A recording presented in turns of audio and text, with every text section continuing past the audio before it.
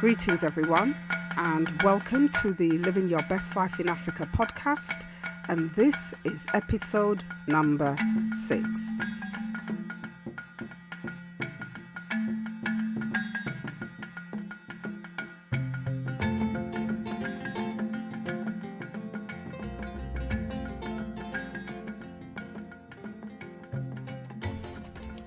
Greetings everyone. I hope you had a great week. For me, it's been kind of busy because, as you know, I'm preparing to make my trip home to Malawi. I had told you in episode 2 of the podcast that I had booked my trip on Ethiopian Airways. And as I was sort of getting into the mood of preparing myself to board and pack and do all the things associated with travelling home, it put me in mind of my very first trip to Africa in 1995. And so I thought, I wonder, let me talk about that first trip, because there are bound to be listeners who have also got that first trip to Africa experience that they might want to share. And so this podcast episode is about encouraging you to share it. So my very first trip to Africa was in 1995, and I was a young trade unionist, and I went on a trade union conference to South Africa. The union I was in at the time was twinned with a South African union, and that South African union was having its annual conference in Durban. It was an 8-day trip, and I was flying from London Heathrow direct to Durban. Now remember, this is my first trip, and I could not believe that I was on a plane going to Africa. Remember, my mum was a mum who said, "You're not going no place." And so to legitimately be able to get her approval for me to go to South Africa was major. If you've got an African mother, you will know that it is major for them to allow you to get on a plane with complete strangers and say you're going to Africa. All right. So, I was like as proud as anything. But anyway, I'm in the airport and I'm surrounded by about 4 other African colleagues from the trade union, and we're outnumbered by white colleagues and this one Asian man. And so I was a little bit annoyed because I knew that I would have to do the work of the union whilst I was there. But what it meant was that this really wasn't going to be my first trip to Africa, because I wouldn't be able to explore Africa in the way that I wanted to, because I had union officers watching me. And you know, when they watch you with that eye, they're watching to see if you're going to get down with those Africans. And you also have to go to places they want to see, which can be quite touristy, and so you don't really get a feel for the place and you don't really get an opportunity to vibe with the people. But anyway, I'm going to Africa and it's better than nothing. Now, one of the main reasons I still remember this trip 23 years later is because some key things about that trip moved me then and continue to move me up until today. And those experiences marked me so much that I swore that when I made my own trips to Africa, I would do things differently. Because when you end up going to Africa with non-Africans leading the trip, they're basically your administrators. So I'm the most senior person on the trip, but the administrators who work for the union, they sort of arrange everything for you. And it can be a difficult journey to make because, as I said, you can't be free and you don't really get the freedom you want. You get the freedom they choose for you. And that freedom is usually filled with their safe things that they want to do. But there were some things that marked this trip for me that I wanted to share with you. And I thought, well, the easiest way to do it is to give you the top 5 things that marked my first trip to Africa, which was a trip to South Africa in 1995. So here goes. At number 5, it was travelling with Africans who think they're not African. I will always remember travelling with a 6-foot, bald-headed African brother who wore a dicky bow tie and chinos with brogues and walked with his hands folded behind his back. I remember after landing in Durban, we had to go to a meeting and our host from the union came to meet us at the hotel. Now, I came downstairs. Remember, I've been going to various African meetings. I've read about Africa. I've got African friends. I've got African clothes. So I know, I'm not trying to say that I'm better than anybody. But I knew I was going to Africa and I knew it was hotter than the UK. So I came prepared. So after landing in Durban, going to the hotel and changing, I came downstairs in some light clothing and I left my European duvet clothes in the room. So I came downstairs and I was met by our hosts who were toy-toying outside the hotel in the car park. Now, as I said, I've always been familiar with things about Africa, so I knew what toy-toy was. Toy-toy spelled Toyi, Toyi. I knew what was happening. I could see the fear in the eyes of the European administrators and the Asian man, because they didn't understand that toy-toy is a traditional dance that is revolutionary in nature, but it has its roots in political protests. And they also didn't know that toy-toy is used to settle disputes. So if people can't agree or they have a grievance with each other, then they'll toy-toy for hours if necessary until everyone is ready to reason again. And the aim of the toy-toy is to settle a dispute or agree a course of action without resulting to fighting. And even taking a vote is seen as a gross offence. And so instead you toy-toy. And then you toy-toy until you're ready to reason and you settle the dispute and you reach a consensus. Now, I figured that there may be some interest in seeing what a toy-toy looks like. So I've included a link to one of the most recent toy-toys that came out on Tinternet. And if you want to see what toy-toy is, just click that link and then you'll be able to watch a toy-toy in action. Now, obviously, anybody who knows me knows that I have a love for African music. So, of course, I wanted to go out and join the toy-toy. But my white chaperones were saying, no, it's not safe to go out there. And I hated them in that moment because I was thinking, you mean you don't think it's safe for you to go out there? But because I was on union business, I had to follow orders and I had to watch the toy-toy from a lobby chair whilst I waited for the rest of my colleagues. And so, man, you can imagine I was vexed. I wondered if they thought Africans might eat me. You remember that came up in the very first episode of the podcast. And so I can show off now because I've grown up from that thought. But clearly they hadn't. Anyway, we were waiting for this 6'1" UK African brother. And eventually he appeared just as the toy-toy was ending. And up to now, I don't know what the toy-toy was about. But it had something to do with a motion that was being debated at the conference the following day. So as the toy-toy is finishing, here comes this 6'1" tall, thin, Maasai-looking African colleague brother of mine from the UK. And he comes into the lobby, and I kid you not, he had on a white shirt, a patterned bow tie, a Panama hat, a waistcoat, and a tweed jacket. I will never forget the look on the face of our African host who stopped what he was doing and asked the brother where he thought he was going. I will also never forget the look on the UK brother's face, public school educated and only ever surrounding themselves with people who he thought were his equals, and not many of those were African. I could see him computing that this African could not tell him what to do as he attempted to climb into the vehicle that was taking us to our meeting. Well, obviously by now I'm dying, right? I'm laughing, but trying not to let him see me laughing.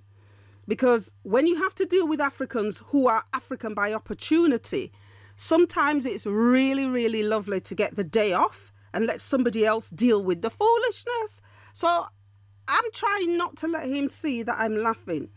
But I remember the South African brother's face becoming stern when the UK brother tried to get into the vehicle. And he said to him words to this effect: "I'm sorry, my brother, but you can't come behind me looking like that. Who do you think you are? What do you think you look like? Where do you think you're going? You're an African, so you already blend in like a brother. But dress like that, you make us all a target. I'm sorry, but you'll have to change. Lose the tie, lose the hat, the waistcoat and the jacket, my brother. It's 90 degrees outside. I'm sure you'll be okay. We will wait for you." Well, obviously, by now I'm on the floor, right? I'm dead. But I'm trying to hold it in. No toilet anywhere. But I'm still trying to hold it in. But to his credit, the UK brother went and he changed and he came back minus everything he was asked to ditch. And do you know, this brother had the most amazing time at that meeting. I think he realised by the end of the night that he did not need to do anything that would help to separate him from Africa. And that memory of him and the happiness that he allowed himself to feel is a memory that will always stay with me from my first trip to Africa. At number 4 was a trip to Johannesburg and watching one of our Asian staff members think it was funny to try and sell me to a German tourist who was so taken with me that he wanted to take me back to Germany as a house girl. Can you imagine? The German man thought that the Asian man was my master, because if you understand how South Africa was stratified, Asians were ranked above Africans. So although I was standing there and of a higher rank than this Asian man, the Asian man just couldn't help himself and made a complete idiot of himself as he tried to behave as if he was in charge of me. And the worst thing is, he thought I would join in with the joke of being sold to a German man. All I'm going to say is that if you have ever seen my woman to beast impression, it has no mercy. I went up that beast scale in 6 seconds flat, and I ripped the head off the German man and the Asian man without mercy. Worse still for them that they were carrying on this nonsense at the Sharpeville Museum, where we were visiting to commemorate the Sharpeville massacre. It's outrageous. I remember telling them both that they were a disgrace and worthy of being imprisoned for disrespecting the ground on which we were standing. I could see the embarrassment on both their faces because obviously the German thought I couldn't speak English and he never actually thought that I was the boss. I had to be held back from hitting him in his head with the stone. I will never forget how insulted I felt, and it made me think about young African girls to whom this must have happened to, given the ease with which these two racists were entering into a banter about my worthlessness. I would run into this Asian man acting the massa again later on in the trip. My third most remembered memory was going to Table Mountain on a trip to Cape Town. I've never been up anything so high, and I also suffer from a little vertigo, so I thought I was going to die by falling off the mountain when I got into the cable car. But I kid you not, when I got to the top and I looked down, it is one of the most amazing sights and views I have ever seen. The top of the mountain has its own ecosystem as well. But what I remember most was coming down the mountain and going to the Victoria Quarter, which is by the water's edge in Cape Town, and usually you go there to buy souvenirs. I remember walking into this mall and seeing Africans serving in all the restaurants and doing all the cleaning and all the menial jobs, whilst lots of white tourists were walking about and deciding which restaurants they were going to eat in. And I remember this white tourist coming to me and asking me to show them to their seat. And I always remember one of my colleagues immediately putting a hand across my chest because they know me and they know that I was going for her wig, right? But they put their hand across my chest and stopped me in my tracks. And whilst this was happening, a little African boy beckoned to me to follow him. He must have sensed something in me that made him feel comfortable with me. I remember seeing this little boy and then wondering what he was doing. And then he came running out from a little corner and he slipped a bit of paper in my hand. I read the paper and it said, "Come to the real African market." I looked up and I saw the boy in this corner of the mall. So myself and one of my good male brothers followed him. We just left everybody behind and we said, "We're going this way." And they'll be careful. We said, "Look, we're going this way. We'll meet you at the end." And I kid you not, we went behind this little wall and walked into one of the greatest African markets I have ever seen, filled top to bottom with African traders. It seems that Africans were not good enough to be in the front of the mall and instead were stuck in the back where the tourists were less likely to go. But for me, I wasn't at the mall to buy clothes and shoes and designer this and that. I was right where I needed to be and I was astonished by what I saw. I saw some things and I could have bought the whole market, but I didn't walk with much money to buy many things. I did, however, buy a piece of gold jewellery made in the African stickman tradition. This is a tradition that sees stick art figures carved out of the gold. It's the most beautiful piece of jewellery ever, and I still have it to this day and still wear it. And when I wear it, I'm always reminded of that brave little boy who came into the mall where local Africans weren't invited to try and tout for business. If you want to see a picture of the ring, you can find a picture on my Instagram page at Living Your Best Life in Africa. Let me know what you think, because for me, it's one of the most beautiful pieces I have ever bought. And considering that it's 24 years old, it looks as good as new. My second most memorable moment was a trip to Mpumalanga, a Zulu name which means the place where the sun rises. And you're kind of like going north in South Africa now. It's a district in the east of South Africa and it kind of borders with Swaziland and Mozambique. We went to visit a hospital that was funded by the trade union. But what was so special about this trip was that I met 72 African doctors who were volunteering at the hospital. The doctors had just arrived from Cuba. Cuba! This country that had been so demonized by the West. And I found myself saying 72 doctors volunteering with their wages being paid by their own country and all of their accommodation costs. And I thought to myself, I have never ever seen anything like that happening from the UK, where doctors en masse go and run a hospital in an African country just because it's the right thing to do. Not wanting anything from the country. I have never seen anything like that.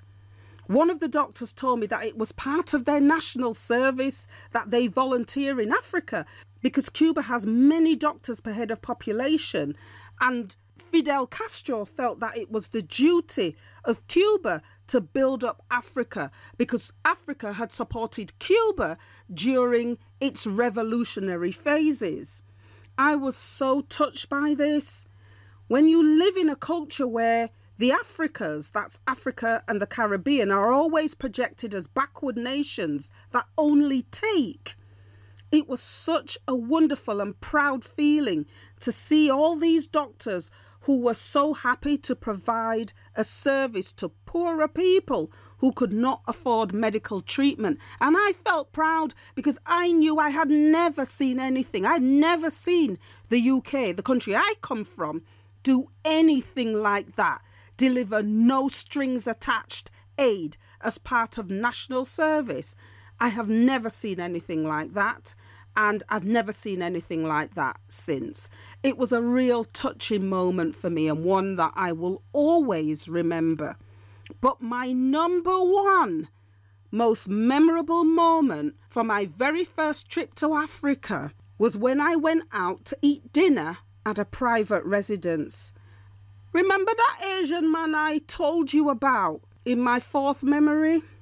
He appears again here. Remember how I dressed him down for thinking it was funny to try and sell me? Well, his intention had always been to get back at me for embarrassing him in front of this German man. And he saw his opportunity in this experience. The whole party was invited by this Asian man to have dinner at the home of one of his rich friends, whom he said was an important person in South Africa. So we travelled to Pietermaritzburg, which is a region in KwaZulu-Natal, or KZN as it's more fondly called.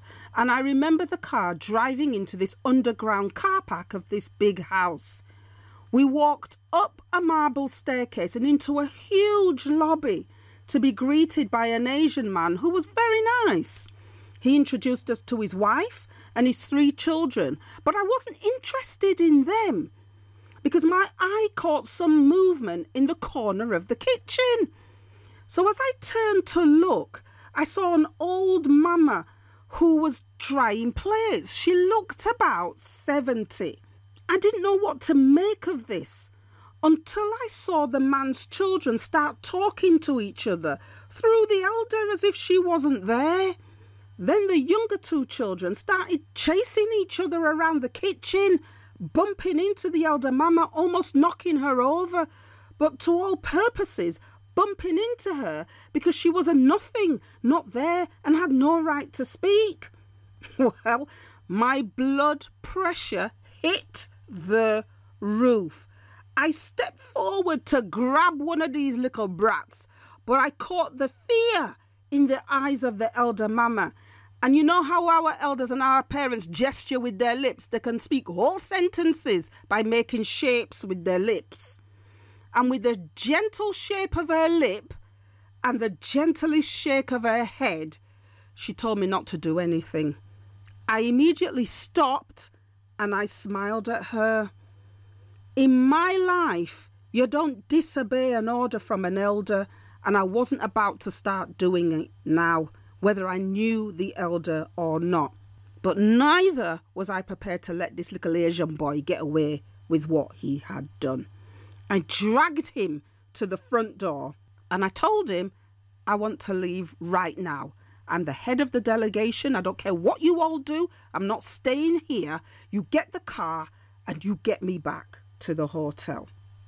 I began shouting and he got scared and said, but please, you're the guest of honour because you're the head of the delegation. If you leave, I'll be shamed. So I said again that I want to leave and he better get the car. So he went away, but then he sent one of my colleagues to speak with me. And my colleague begged me to calm down, saying that the Asian man sent them to tell me that he saw what happened and he was sorry for how the old woman had been treated. I explained to my colleagues that maybe they are used to seeing elders abused, but I am not. But I said that if it meant so much to them to stay, I would stay, but I would not eat from these people. They went back and told the Asian man, and he came back to me again, begging, telling me not to shame him. Well, I ate his head and I told him to make a choice. Either I leave or they eat and I wait. He chose the latter. I sat there at the marble dinner table for the next 2 hours and did not say a word and did not eat or drink anything. But I could see the elder mama and I could feel that her spirit was uplifted, because I think by then she'd worked out that I wasn't just an ordinary African who was sitting at that dinner table. And I think she took a sense of pride from that without ever opening her mouth. I often remember this elder and I wonder whatever became of her. It wasn't that the elder was the help in the home of these vile people that upset me. What had upset me was that in my experience, in our cultures, when we have helpers helping us, we treat them as members of the family. We don't treat them as people who should be abused and humiliated. And this is what had made me angry at the time.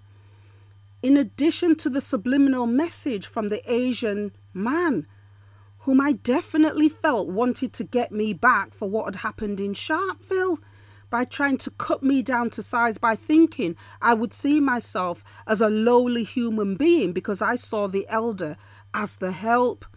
But he was so wrong, and I ate his head and then embarrassed the heck out of him at the dinner table. And I'm not sorry. I wasn't sorry then, and I'm not sorry now.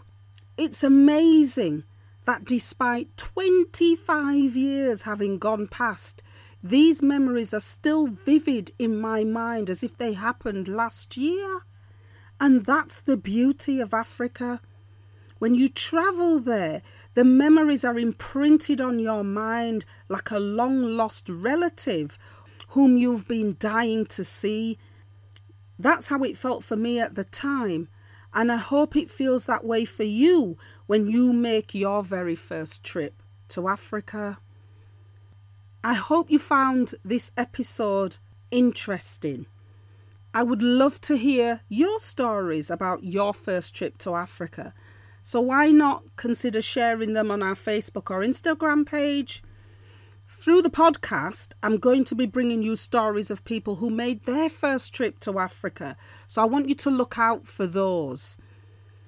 Next week's podcast is going to focus on the really important point of everybody's life not always being better than yours, and why it doesn't take much for your life to be going places. So stay tuned for that. Thanks for listening, and if you like what you hear, then follow the podcast in iTunes. If you follow the link in the show notes, you can listen to the podcast in iTunes, and you can also leave me a review. I'd love to know what you think. It's always a pleasure to share this time with you. Until next week, I'm Dr. Asha, and I'm out.